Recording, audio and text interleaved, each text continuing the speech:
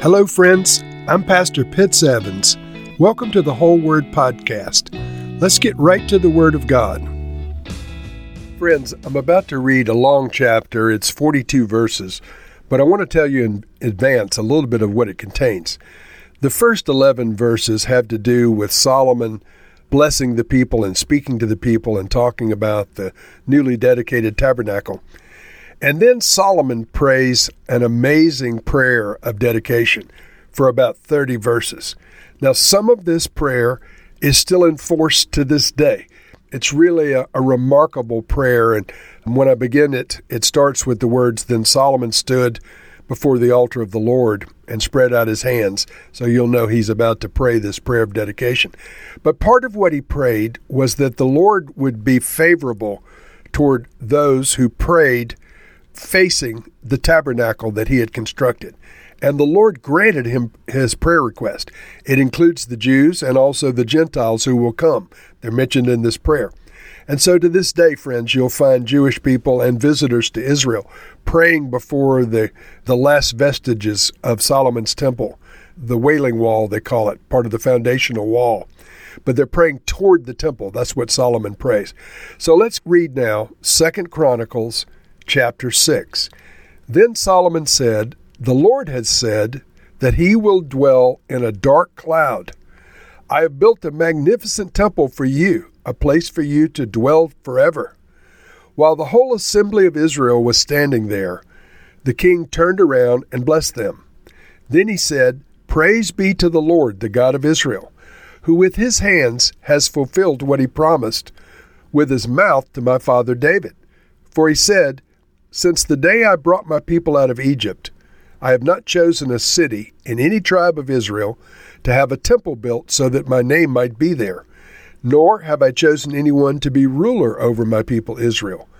But now I have chosen Jerusalem for my name to be there, and I have chosen David to rule my people Israel.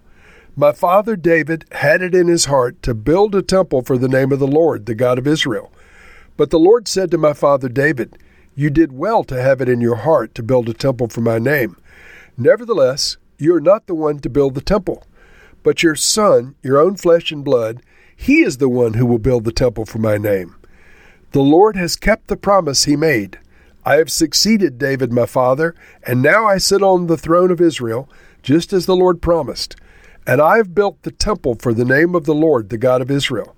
There I have placed the ark, in which is the covenant of the Lord that he made with the people of Israel.'" Then this is where the prayer of dedication begins. "Then Solomon stood before the altar of the Lord in front of the whole assembly of Israel and spread out his hands. Now he had made a bronze platform 5 cubits long, 5 cubits wide, and 3 cubits high, and had placed it in the center of the outer court. He stood on the platform and then knelt down before the whole assembly of Israel and spread out his hands toward heaven. He said, 'Lord, the God of Israel, there is no God like you in heaven or on earth. You who keep your covenant of love with your servants, who continue wholeheartedly in your way. You have kept your promise to your servant David my father. With your mouth you have promised, and with your hand you have fulfilled it, as it is today. Now, Lord, the God of Israel, keep for your servant David my father the promises you made to him when you said, "You shall never fail to have a successor to sit before me on the throne of Israel, if only your descendants are careful in all that they do to walk before me according to my law, as you have done. And now, Lord, the God of Israel, let your word that you promised to your servant David come true. But will God really dwell on earth with humans? The heavens, even the highest heavens, cannot contain you. How much less this temple that I have built? Yet, Lord my God, give attention to your servant's prayer and his plea for mercy. Hear the cry and the prayer that your servant is praying in your presence. May your eyes be open toward this temple day and night, this place of which you said you would put your name there. May you hear the prayer your servant prays toward this place. Hear the supplications of your servant and of your people Israel when they pray toward this place. Hear from heaven your dwelling place, and when you hear, forgive. When anyone wrongs their neighbor and is required to take an oath, and they come and swear the oath before your altar in this temple, then hear from heaven and act. Judge between your servants, condemning the guilty and bringing down on their heads what they have done, and vindicating the innocent by treating them in accordance with their innocence. When your people Israel have been defeated by an enemy because they've sinned against you, and when they turn back and give praise to your name, praying and making supplication before you in the temple, then hear from heaven and forgive the sin of your people Israel, and bring them back to the land you gave to them and their ancestors. When the heavens are shut up and there is no rain because your people have sinned against you, and when they pray toward this place and give praise to your name, and turn from their sin because you have afflicted them, then hear from heaven and forgive the sin of your servants, your people Israel. Teach them the right way to live, and send rain on the land you gave your people for an inheritance. When famine or plague comes on the land, or blight or mildew, locusts or grasshoppers, or when enemies besiege them in any of their cities, whatever disaster or disease may come, and when a prayer or plea is made by anyone among your people Israel, being aware of their afflictions and pains, and spreading out their hands toward this temple, then hear from heaven, your dwelling place, forgive, and deal with everyone according to all that they do, since you know their hearts. For you alone know the human heart, so that they will fear you and walk in obedience to you all the time they live in the land you gave our ancestors. As for the foreigner who does not belong to your people Israel, but has come from a distant land because of your great name and your mighty hand and your outstretched arm, when they come and pray toward this temple, then hear from heaven, your dwelling place. Do whatever the foreigner asks of you, so that all the peoples of the earth may know your name and fear you, as do your people Israel, and may know that this house I have built bears your name. When your people go to war against their enemies, wherever you send them, and when they pray to you toward this city you have chosen, and the temple I have built for your name, then hear from heaven their prayer and their plea, and uphold their cause. When they sin against you, for there is no one who does not sin, and you become angry with them and give them over to the enemy, who takes them captive to a land far away or near, and if they have a change of heart in the land where they are held captive, and repent and plead with you in the land of their captivity, and say, we have sinned, we've done wrong and acted wickedly, and if they turn back to you with all of their heart and soul in the land of their captivity where they were taken, and pray toward the land you gave their ancestors, toward the city you have chosen, and toward the temple I have built for your name, then from heaven, your dwelling place, hear their prayer and their pleas, and uphold their cause, and forgive your people who have sinned against you. Now, my God, may your eyes be open, and your ears attentive to the prayers offered in this place.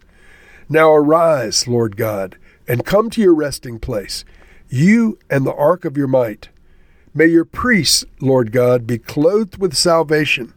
May your faithful people rejoice in your goodness.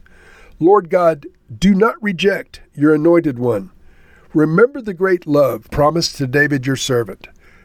And so, friends, a magnificent prayer. Solomon would have made his father David proud with his wordsmithery, but the prayer was a heartfelt prayer, powerful in its implications for not only the Jewish people, but for all mankind.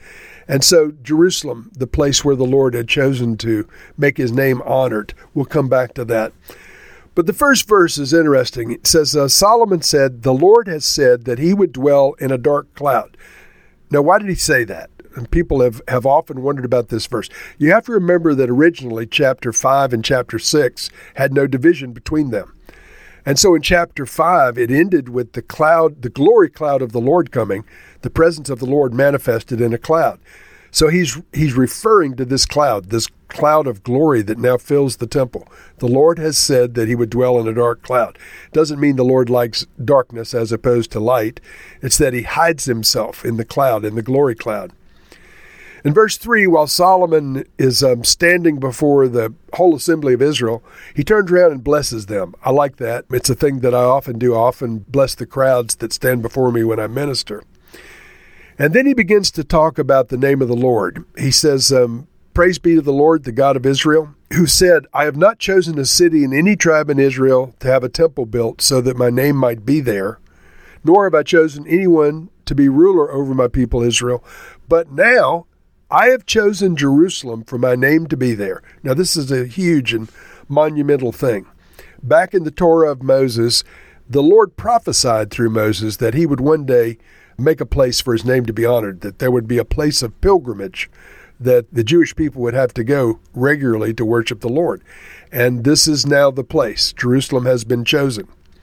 He goes on, Solomon speaking in verse 7, my father David had it in his heart to build a temple for the name of the Lord, the God of Israel. But the Lord said to my father David, you did well to have it in your heart to build a temple for my name.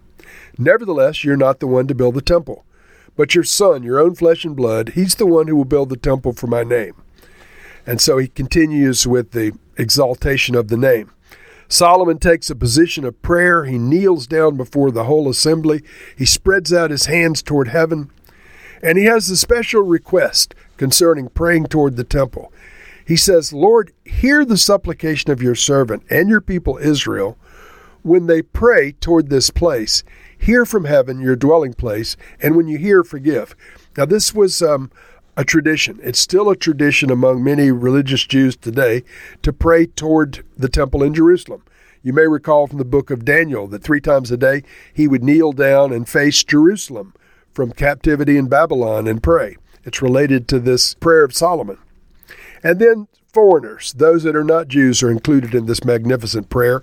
I was not born Jewish, but he was praying for me as well.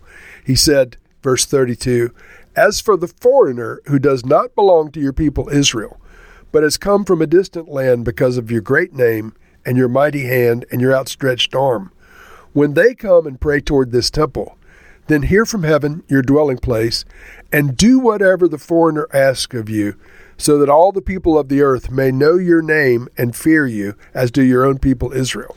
And so, friends, that is a magnificent prayer. Of course, we can pray in our hearts to Jesus wherever we are, but it certainly doesn't hurt to remember Jerusalem and pray for the peace of Jerusalem. Pray that once again the manifested presence of God would rest on that Temple Mount. Pray once again that Israel, the people of Israel, the sons of Israel, would come streaming to the Lord in our generation. And so, Lord, we bless the Jews, we bless Israel, we bless the Temple Mount. We pray that once again your presence would be manifested there.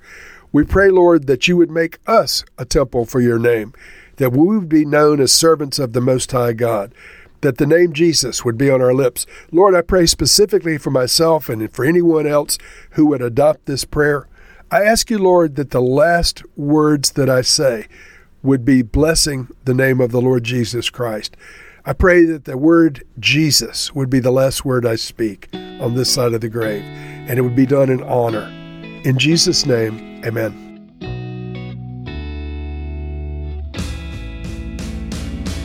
Thank you for listening to this episode of The Whole Word.